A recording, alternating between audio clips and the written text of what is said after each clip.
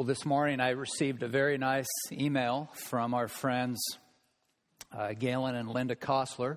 They are in the great state of Vermont this morning and wanted to extend greetings to the church family. You should also know that a few days before they left, I asked Galen if I could sneak into one of their suitcases, and that request was denied. So that shows you what kind of pull I have.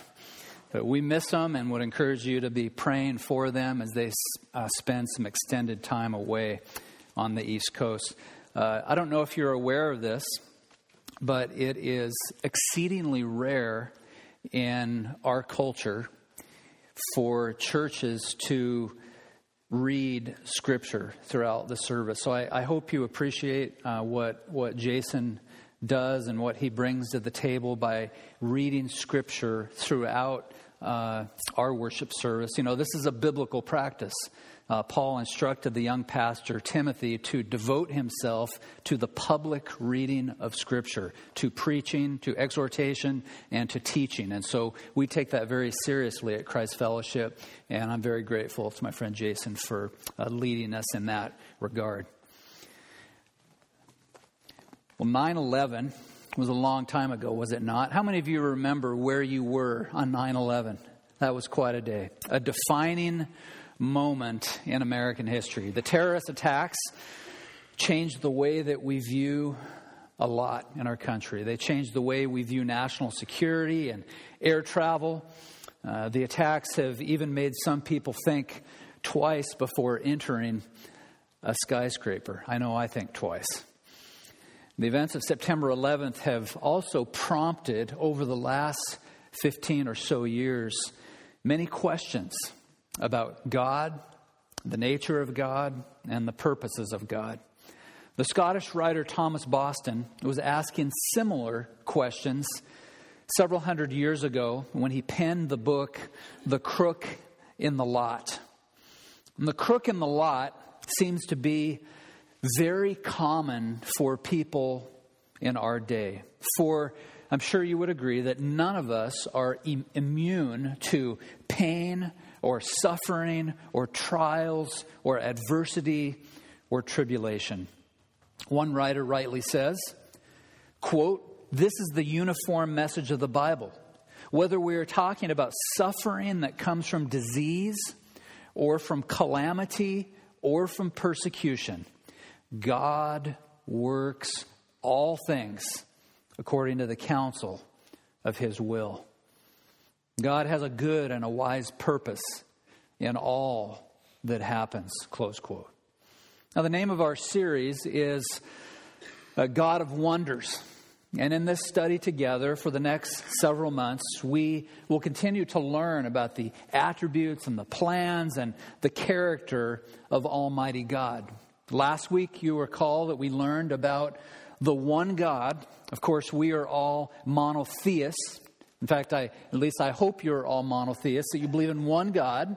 But that one God reveals Himself, you recall, in three persons: Father, Son, and Spirit.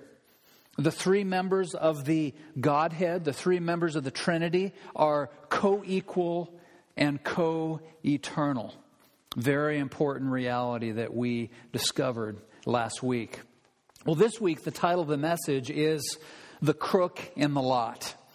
And let me just say personally that if you were here this morning, that if you have come with a burden, that if you have come and you are discouraged, that if you are sad or lonely or heartbroken or suffering, or perhaps you're even struggling with some measure of depression, my prayer this morning is that as we open the Word of God, as we study it together, then as you leave later today, that you would leave encouraged, that you would leave strengthened, that you would leave edified.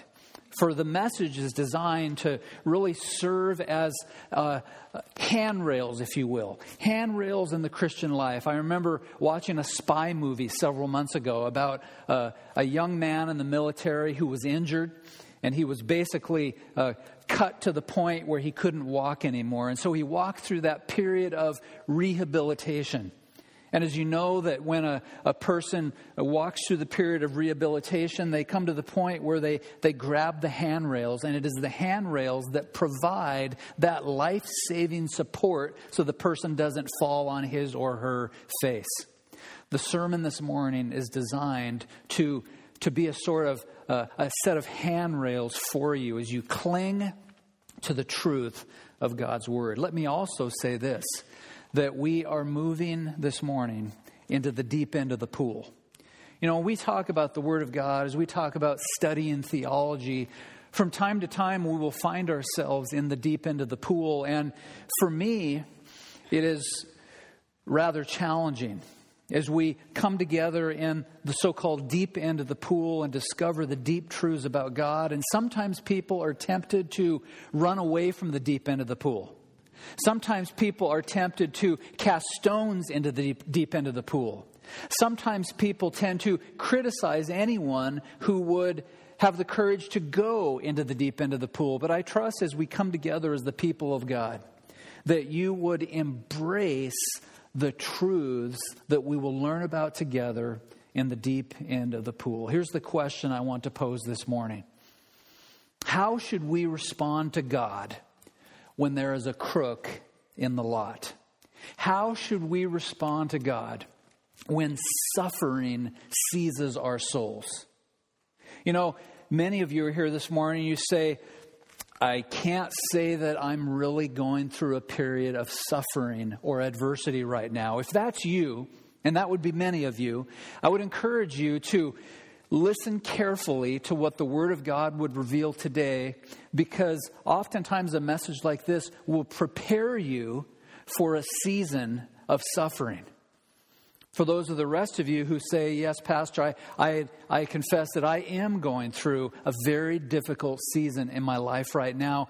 My prayer for you is this, that this, again, would encourage you, that this would bring life into your soul, that would enable you to walk through a period of suffering with courage, with boldness, and with God-centered resolve.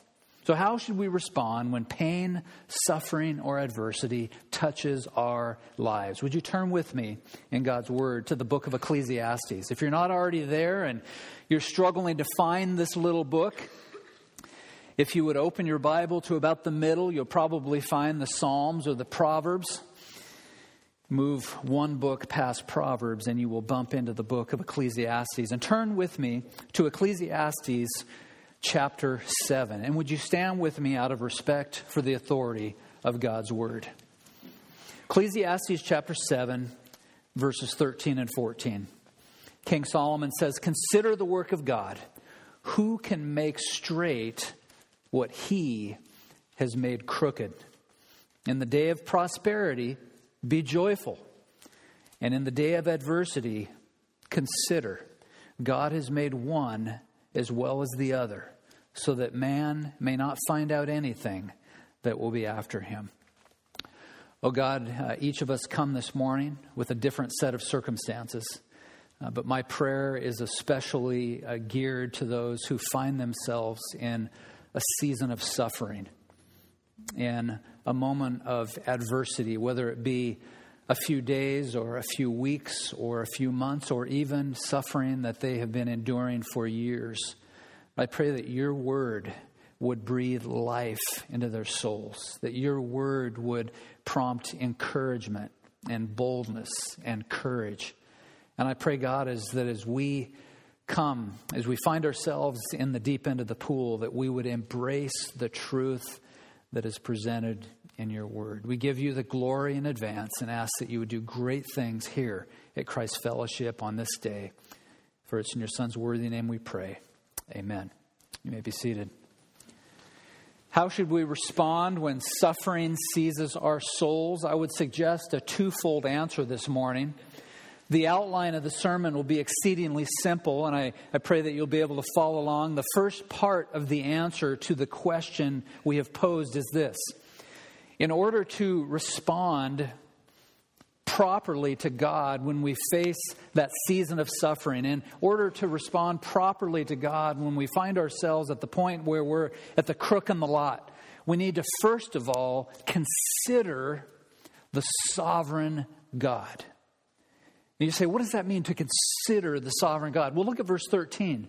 This word is taken directly from the text. Consider, Solomon says, the work of God.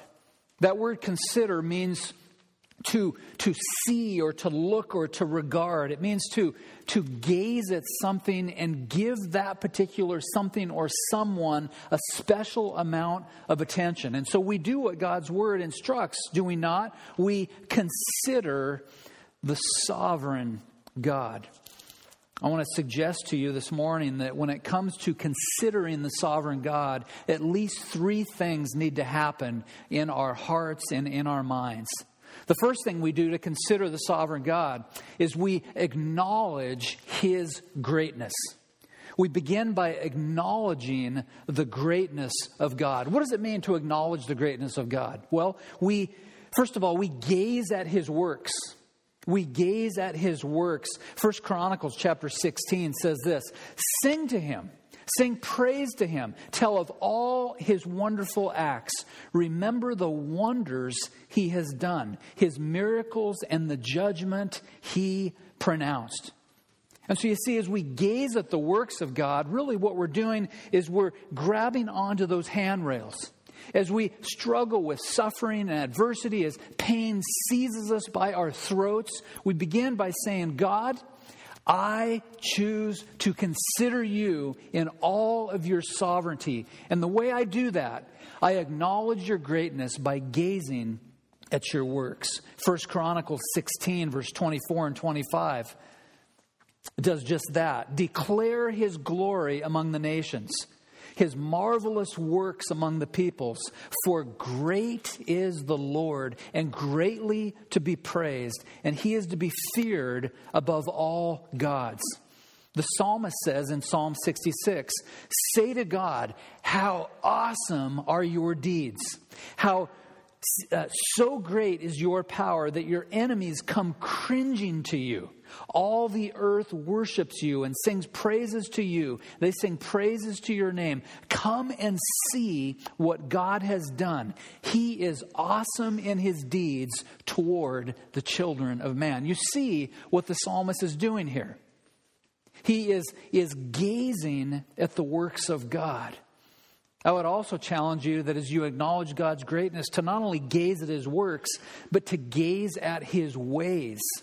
We gaze at His ways. I want to remind you that God, much to the chagrin of many in contemporary culture, including some in the church, God has a passion for His glory. If I asked you the question, what is the most important reality in the universe? I hope there would be a resounding echo here at Christ Fellowship, and the answer would be God is the most important thing in the universe. God is the most important truth in the universe. God is the most important person in the universe. And so God has a passion for His glory. Isaiah 55, verse 9 says, "As the heavens are higher than the earth, so are my ways higher than your ways, and my thoughts than your thoughts." In Romans chapter 11, Lord willing, down the road, we will study the book of Romans together. And you'll recall that there is a twofold break in the book of Romans that we've referred to a few times in prior sermons. 16 chapters. The first 11 chapters are devoted to theology. Theology. Chapters 12 through 16 are devoted to practical application.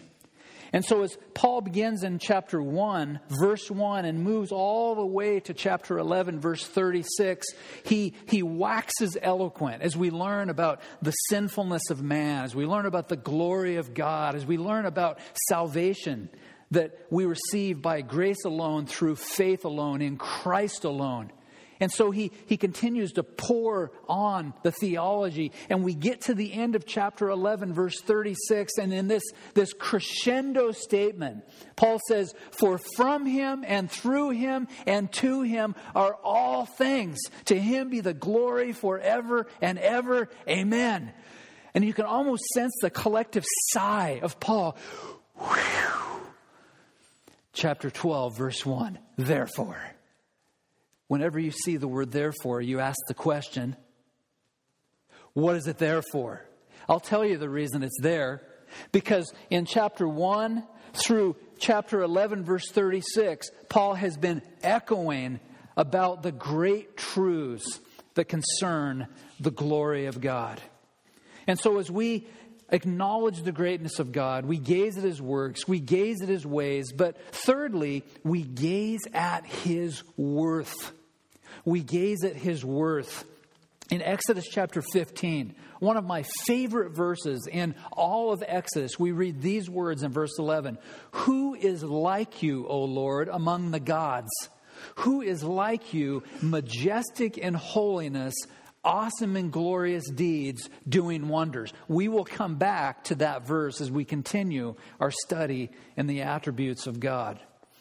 So as we consider this study together, as we come together in this series, we will week after week have an opportunity to do what I'm encouraging us to do. And that is to acknowledge the greatness of Almighty God by gazing at His works, by gazing at His ways, and by gazing at His worth. But there's something else we must do in order to consider the sovereign God. We, number one, acknowledge His greatness, but number two, we must make an admission.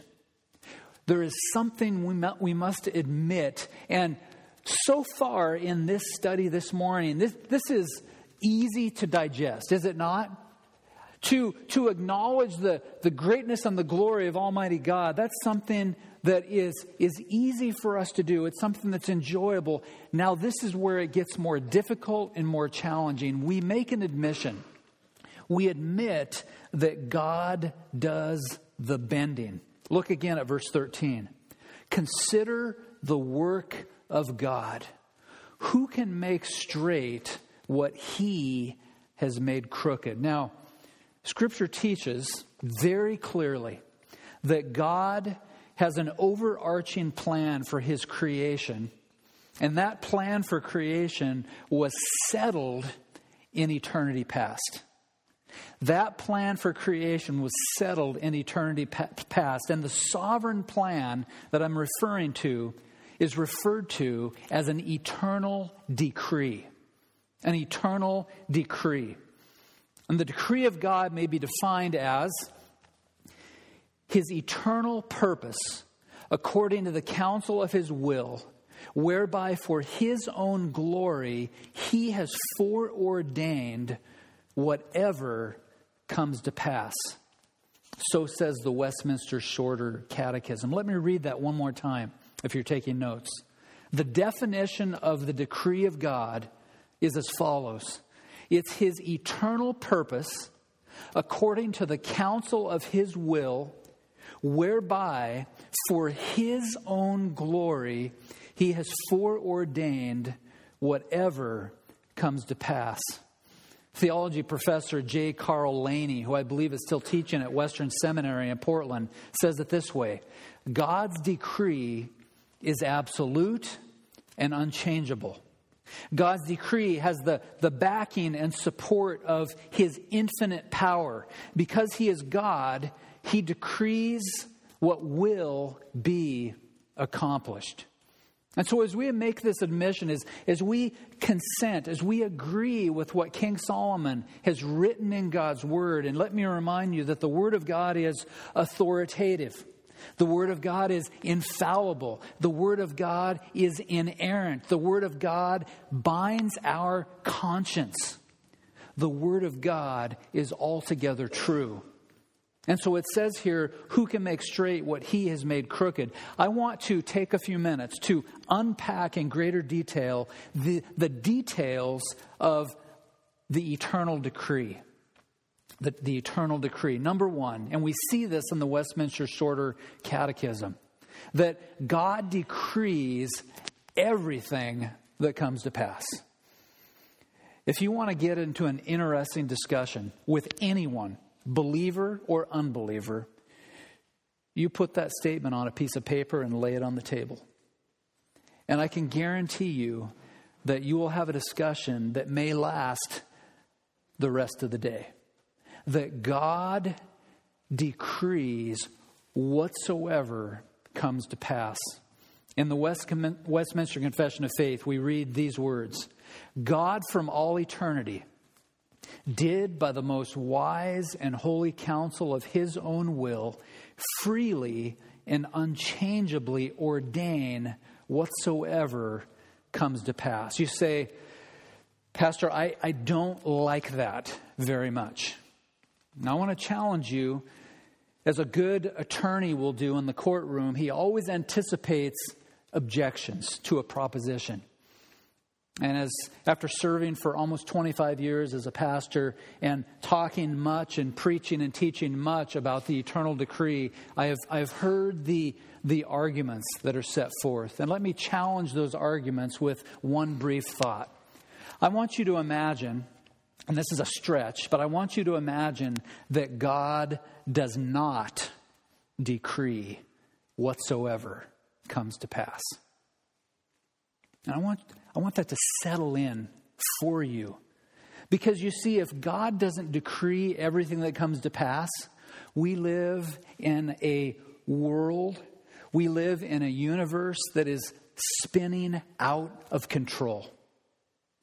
That is to say, if God just lets the creatures do whatever they want to do apart from his sovereign decree, and he has no idea what the future holds, I submit to you that we're in huge trouble. You see, what I receive oftentimes with objections to the eternal decree is questions like, what about free will? Which we don't have time to discover more about this morning. Or, that just doesn't seem right. But remember where we would be if we lived in a world where God didn't decree everything that comes to pass. We would be in a world of hurt. The Word of God authenticates this statement. In Proverbs 16:4, we read that the Lord has made everything for its purpose, even the wicked for the day of trouble. In Exodus 4, verse 11, then the Lord said to him, who has made man's mouth? Who makes him mute or deaf or seeing or blind? Is it not I, the Lord? And of course, we know the story of God's servant Job. And we know that Job lost everyone in his family except a wife who challenged him to curse God and die. You remember she said, are you still holding fast to your integrity? So he loses his family, save his wife. He loses his livestock. He loses his house, his ranch, his properties. And then we read in Job 42 at the end of the book that Job's brothers and sisters comforted and consoled him for all the trouble that the Lord brought upon him. There's a shocker. There's a shocker. You don't think that God is sovereignly behind these things in the life of Job, but when his brothers and sisters comfort him, we see that it is the Lord who brings these things into our lives. And so recognize that God decrees everything that comes to pass, and let me encourage you to be comforted by that assertion. Number two, I want you to see, based on this passage, that it is God who bends in order to advance his glory. I want to show you an example of this bending in the book of Exodus. Once again, if you turn to Exodus chapter 4, verse 21. And while we don't have a whole lot of time this morning, I want to show you a progression of verses that indicates that God is sovereignly in control of every episode in his universe. Exodus chapter 4, verse 21. To be very simplistic, we can say it this way. Pharaoh was the bad guy. He was the bad guy. He was the wicked man in this story. And here's what we learn. Exodus 4:21. And the Lord said to Moses, when you go back to Egypt, see that you do before Pharaoh all the miracles that I have put in your power. But God says, I will harden his heart so that he will not let the people go. You might scratch your head along with me and say, why would God harden the heart of Pharaoh. Turn over to Exodus chapter 7, verse 3. We see this truth again. God says, I will harden Pharaoh's heart. And though I multiply my signs and wonders in the land of Egypt. Then flip to Exodus chapter 12 and look with me at verse 36. You get the gist that God is sovereignly in control over this wicked man's heart. Exodus chapter 12, verse 36. And the Lord had given the people favor in the sight of the Egyptians, so that they let them have what they asked, and they plundered the Egyptians. I find that fascinating. I find it fascinating that God gets his way through the free agency of both Israel and the Egyptians. Now look over at Exodus chapter 14, verse 4. And this is where it gets very interesting. And this is what I call the link here that emerges in Scripture.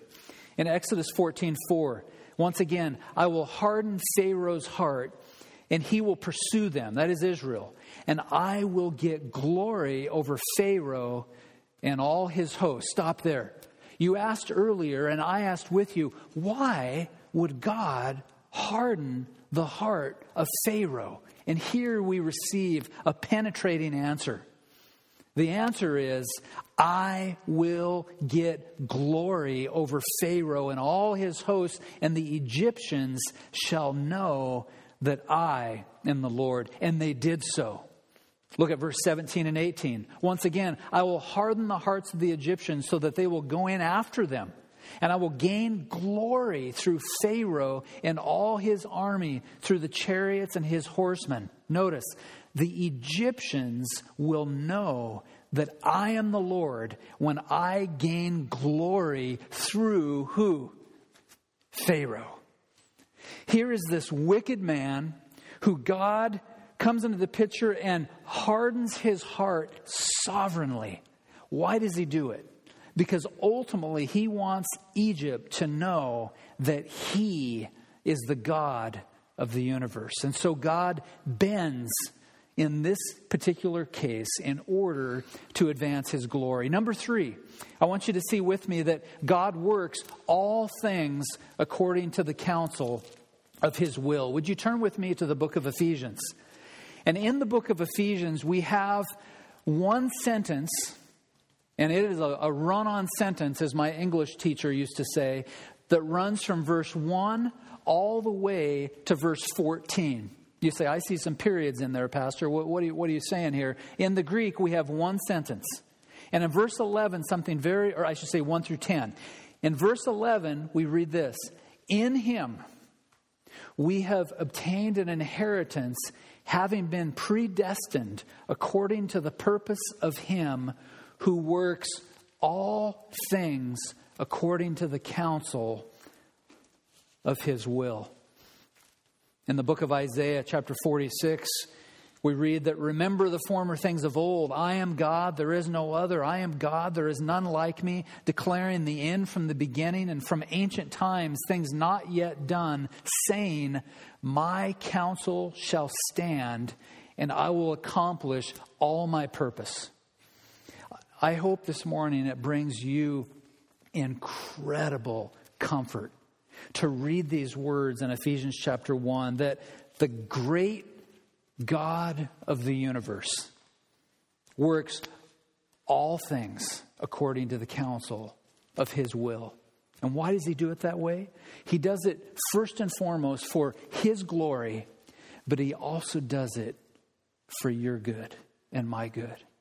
And if you're like me, you look at some of the pain and the suffering, whether it's in the world or whether it's in your personal life, and you have no idea how to put the pieces together. I remember a dear godly woman who shared with me the story of quilt making one time. I know some of you ladies make beautiful quilts. Have you ever looked at the back of a quilt? Please don't be offended if you are a quilt maker, but the back of a quilt is a jumbled, mumbled mess of yarn. You know what I mean.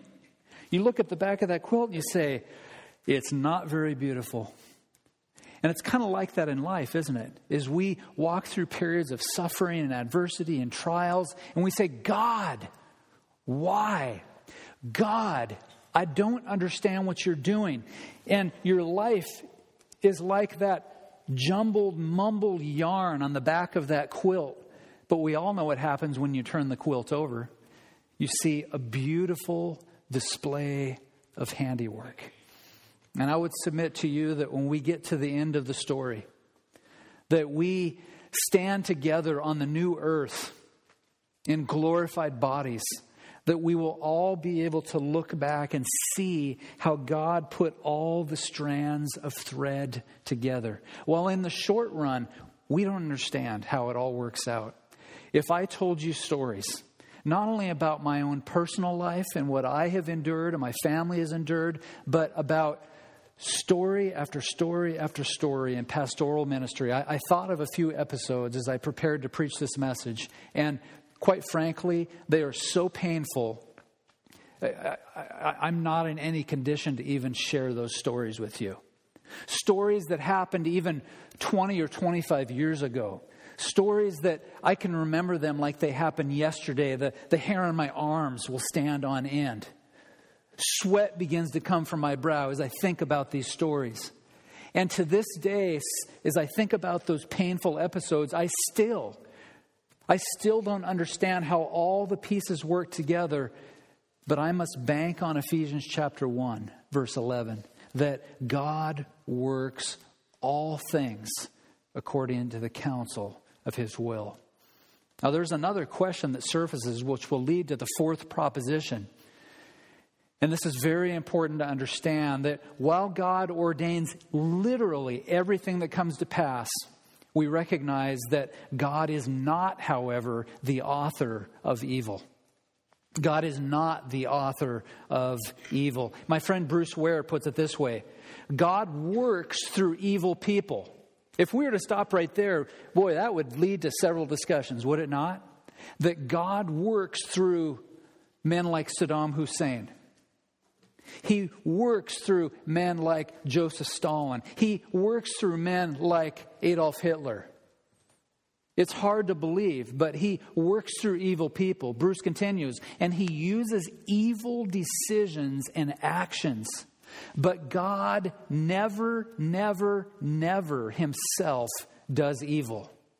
God ordains evil, uses evil, and accomplishes infinitely good purposes through evil, but he never does evil. Far be it from me, or far be it from you, to ever utter the words that God creates or ordains evil, for God is not the author of evil. Number 5 relates to the fourth proposition, and that is that, as Bruce says, God uses, however, he uses evil for a good purpose. And you say, this is where I must go into attorney mode once again. You say, prove it. You say, you have no idea what I've been through. You have no idea what I'm going through. You prove it that God uses evil for a good purpose. You think about the Holocaust. You think about 9/11. You think about the thousands and thousands and thousands and thousands and thousands of babies that are tortured in this country due to abortion doctors. You say, how is it that God uses evil for a good purpose? The chief evidence is found in the cross of the Lord Jesus Christ. In Acts 2, verse 23, we see that this Jesus, delivered up to the definite plan and foreknowledge of God, you crucified and killed by the hands of lawless men. Dr. Ware says it this way, and I can remember the day he shared this in a message, and it has stuck with me for years, that God is praiseworthy for ordaining these things. God is praiseworthy for ordaining the cross of his Son. But the sinners who put him on the cross, they are blameworthy. The sinners who put Jesus on the cross are blameworthy, but God is praiseworthy for decreeing the most hideous, evil, wicked event in all of human history. For the only innocent man to walk planet Earth, the only innocent man, was unjustly crucified. And so God takes this horrible evil, and what does he do? He brings good out of evil. It is because of the cross work of Jesus Christ that we sit as free men and women. It is because of the cross work of Jesus Christ, that horrendous act of evil that was hoisted on him as he was placed on that wooden cross, that you and I can say we stand justified by grace alone, through faith alone.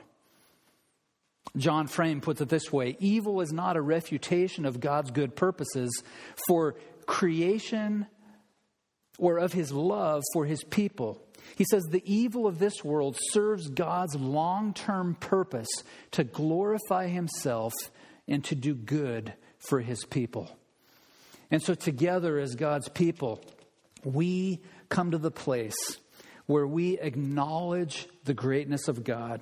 We come to the place where we admit, as verse 13 says, that it is God alone who does the bending. But there's a third way that we consider the sovereign God, and that is we agree to something. We agree to something, and we read this in verse 13. No one can straighten what God has bent. I love Proverbs 19:21. Many are the plans in a man's heart, but it is the Lord's purpose that prevails. Many of you know that I have a bit of a bone to pick with the free will crowd. Have you figured that one out? I hear it all the time. What about free will? What about free will? I'm starting to think it's a country song. What about free will? What about free will? The answer? Many are the plans in a man's heart, but it is the Lord's will that prevails. It is the Lord's will who prevails. Why? No one can straighten what God has bent. That is to say, the purposes of God can never be thwarted. They can never be thwarted. We read that earlier from the lips of King Nebuchadnezzar, a man who had a high opinion of himself, a man who, if he wrote a country song, it would be called Me, Myself, and I. He thought he was the man, and so God sent him out to pasture, and his fingernails grew long, and his hair grew long, and he became a miserable wretch out in the field, and he behaved much as a wild animal. And he came to this place where his sanity, where his reason returned to him. His rationality returned, and he said, he does as he pleases with the power of heaven and the people of the earth. No one can hold back his hand or say to him, what have you done? Isaiah 14:27 says, for the Lord of hosts has purpose, and who will annul it? His hand is stretched out, and who will turn it back? And I love at the end of Job, chapter 42, and you can just think in your mind's eye all that Job went through, from his wife who urged him to curse God and die, all the way through that story when he had 3 counselors who were not very good counselors for a certain season in his life. And he gets to chapter 42, and Job replies to the Lord, I know that you can do all things. No plan of yours can be thwarted. Here's the response I hear all the time. But what about free will? Answer, no plan of God can be thwarted. And so together as the collective people of God, we answer the question, when pain seizes my soul, when suffering stares me in the face, I consider the sovereign God. But there's a second response. There's a second response that emerges in verse 14. We not only consider the sovereign God, but we choose a proper response to that sovereign God. Would you look at verse 14 with me? In the day of prosperity, be joyful. How many of you would say, that's easy? when the bills are paid, when there's food on the table, when the 401k is paying out, when the weather is good, when the children are obedient, when the children are compliant, when all things are well, when health is excellent, in the day of prosperity, be joyful. Here's what I found. I've never met one Christian who struggles with responding joyfully to prosperity. I've never met a person who names the name of Jesus Christ who struggles with being thankful and joyful for the good gifts that God has given him or her. The real challenge comes when the day of adversity strikes. And so in the day of prosperity, we are called on to be joyful. In the day of adversity, however, in the season of pain, we remember that God is sovereign. For verse 14 says, surely God has appointed the one as well as the other. Do you see how the writers of the Westminster Confession of Faith could derive a statement that said God ordains everything that comes to pass? For indeed, surely God has appointed the day of prosperity and the day of adversity. There was a 17th century man who I have spoken often of by the name of John Bunyan, one of my heroes. And John Bunyan had a very unique approach to adversity. If you're here this morning, you say, I want to hear it because I'm going through it. Listen to the brief story of John Bunyan, the man who was born in 1628 and died in 1688. When he was 15 years of age. Do we have any 15-year-olds this morning? Anyone? A couple? Grace? 15. When Bunyan's 15 years of age, his mom and his sister die within a month of each other. Now, can you imagine being a young person, being in your high school years, your mom dies, and less than a month later, your sisters die. In 1646, 2 years later, at the tender age of 17, Bunyan is drafted into the parliamentary army. 2 years later, 1648, he's married. Their first child, Mary, is born blind. 1655, he's called to pastor a church in Bedford, England, outside of London. 3 years later, his first wife dies. The next year, he falls in love with a lady by the name of Elizabeth. Elizabeth has a miscarriage. The next year, just after his miscarried child, he's arrested. He is taken from his pulpit and he is imprisoned for 12 years. And he's told, Pastor Bunyan, if you will just agree to not preach the word of God, we'll let you out of prison. That's a pretty easy deal, right? All right, let me out. What does Bunyan do? He refuses. He says, listen, you let me out, I'm going to preach even stronger. I'm going to preach with even more boldness. Here's what he said, reflecting on those days. He said, our days indeed have been days of trouble. We began to fear cutting of throats. I want to stop right there and just have you think about that. You know, we think that we are seeing the beginnings of persecution in America, and indeed we are. But at least in the United States of America, I have yet to meet a pastor who has had his throat slit for preaching the gospel. In 17th century England, it's happening. He says we began to fear cutting of throats, of being burned in our beds, and of seeing our children dashed in pieces before our faces. I've told you about the martyr who I keep in the flyleaf of my Bible, John Rogers. He was the first Protestant man to burn at the stake at the hands of an evil woman by the name of Mary Tudor. We refer to her these days as Bloody Mary. Well, Bunyan's going through it as well.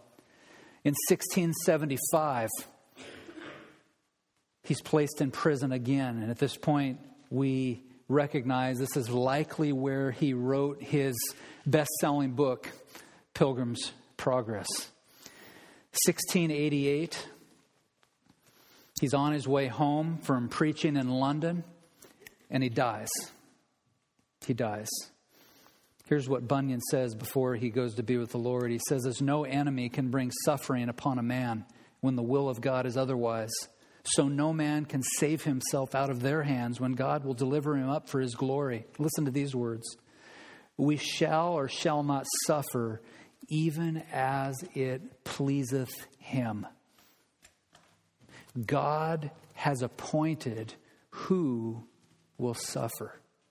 Suffering comes not by chance or the will of man, but by the will and the appointment of God. I can tell you that brings me some measure of comfort to know that God is sovereign over every suffering moment in my life. God is sovereign over every bit of pain that has come into your life. John Bunyan proved it, and many believers since then have borne that out. As we close this morning, I want to ask, and I want to be careful in the way I ask these questions, but I want to ask, what is your approach to adversity today? What is your approach? And I can speak candidly and say that some of the suffering that I have endured doesn't even come close to what some of you have endured or are enduring. But I can tell you, if I'm honest before you, I'm supposed to be transparent, right? I'm supposed to be honest and forthright that there have been days in my Christian life where I have not responded well to suffering, where I have questioned the purposes of Almighty God, where I have never yet raised my fist to the sovereign God of the universe, but in my heart, that fist may have been raised a time or two. But there have been other times where suffering is something that I've been able to weather, where I read in 2 Corinthians 12 that God's grace was sufficient for Paul, and God's grace, therefore, will be sufficient for me, and His grace will be sufficient for you. When disease strikes, when the rain does not fall, when the buildings do fall, when pain or suffering rears its ugly head, you can rest assured that nothing, absolutely nothing, will enter your life without divine permission. Jonathan Edwards put it this way: what God permits, He decrees to permit. Carl Laney said, nothing comes into our lives which was not part of God's plan. You say, I don't understand, God. You say, it doesn't make sense, God. I have asked all these questions, and I'm sure you asked them with me. But we recognize that nothing comes into our lives which was not part of God's plan. Number two, God's sovereignty and providential control will enable you to trust Him implicitly with every aspect of your life. Because you recognize that He ordains everything that comes to pass. You recognize that nothing will enter your life unless God has granted providential permission. You know, there's a great hymn writer, and we sing his hymns from time to time. His name is William Cooper. And those of you, I know some of you struggle with discouragement. You struggle with melancholy. Some of you struggle with depression, and you may go so far to say, I struggle with clinical depression. William Cooper struggled with depression. And he wrote a poem one day. And I should tell you that the first time I heard this poem, it came from a friend of mine who lost his wife to brain cancer. My friend and his wife served on the mission field. He was a dear friend. And I remember one of the reasons I liked him as a high school and a college age student is he had a ponytail. I thought, that guy's got a ponytail. He's my pal. And he's on the mission field. And you know what? He took a lot of heat for that ponytail. It's unbelievable. But they became good friends of mine, and John's wife got brain cancer, and they tried everything under the sun. They tried every treatment that was available in America. They went so far to take Janice to Mexico to do some alternative treatment. And at the end of the day, nothing worked. And I remember receiving the phone call from my friend John. He said, I wanted to let you know that my wife died. But I'm comforted by the words of this poem. I had never heard the poem, but I've uttered the words literally dozens of times since that day. Here's what I heard on the answering machine. God moves in a mysterious way, his wonders to perform. He plants his footsteps in the sea and rides upon the storm. Deep in unfathomable minds of never-failing skill, he treasures up his bright designs and works his sovereign will. Cooper says, ye fearful saints, fresh courage take. The clouds ye so much dread are big with mercy and shall break in blessings on your head. Judge not the Lord by feeble sense, but trust him for his grace. Behind a frowning providence, he hides a smiling face. That's the line that did it for me. Behind a frowning providence, he hides a smiling face. My friends, when bitter providence strikes, like it did often in Cooper's life, a man who struggled with discouragement and depression, rest assured that God will sometimes allow his people to endure a season of adversity. And he'll do it for his glory, but he will also do it for your good. An unknown poem has written these words.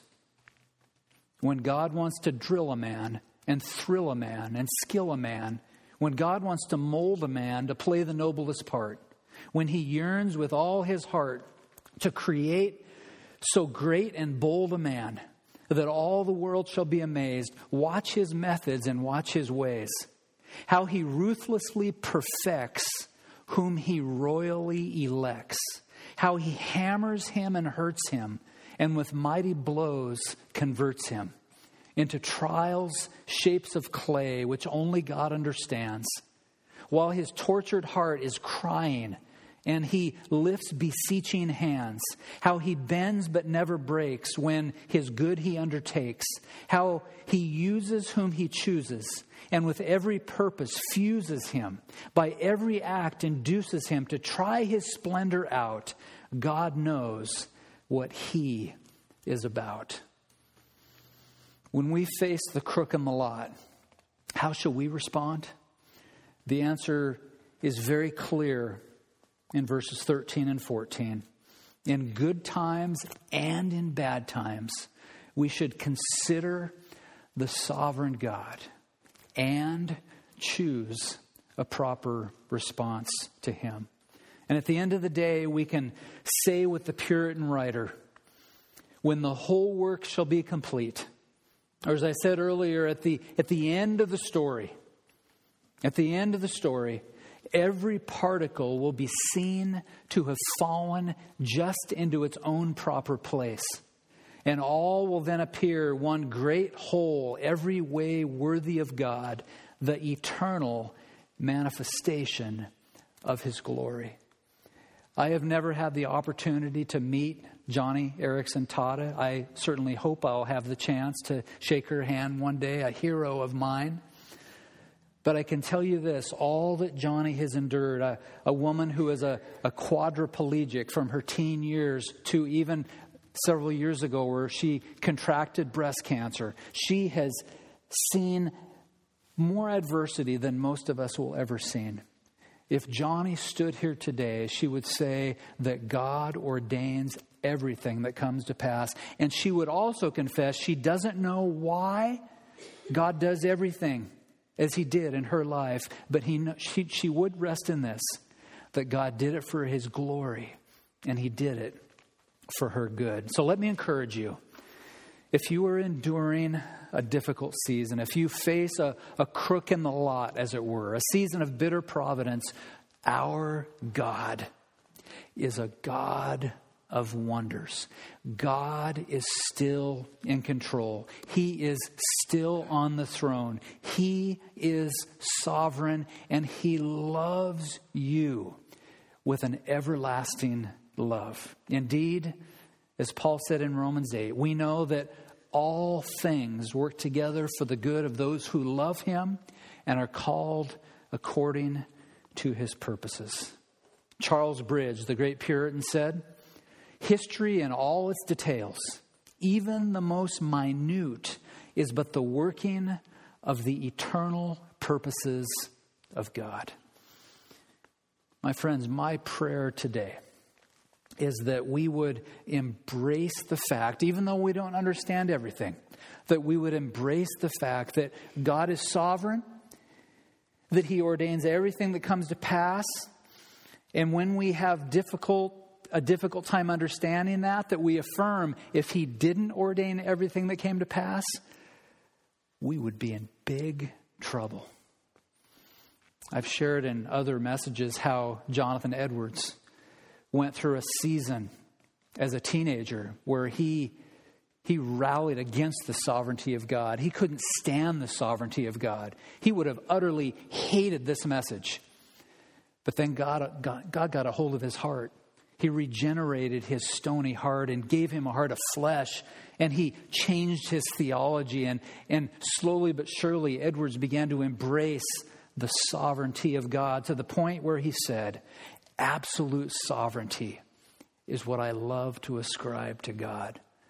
I see Edwards at his desk in his little home with his wife and his children, sitting at his desk with the candle at one of his sides, with a tear coming down his eye, because he had lost many friends to death and disease and who knows what. And I see Jonathan Edwards wrestling with the sovereignty of God and asking questions. Why? When? How? God, it's not fair. And giving all the objections that each of us have done over and over and over in our lives. But he finally came to the point where he took out that pen and he dipped it in the ink and he wrote the words that encourage me a multitude of times in my Christian life. Absolute sovereignty is what I love to ascribe to God. Period. Amen and amen. Let's pray. Father, thank you for the real life stories of men like Edwards and men like William Cooper, men like John Bunyan. We thank you for men in the Scripture who wrestled with adversity. We think of Paul the Apostle, who battled mightily with a thorn in his flesh, and he pled 3 times to take it away, and your response was, "My grace is sufficient for you. My power is made perfect in weakness." And so, God, I know that there are many today who are walking through a season of bitter providence.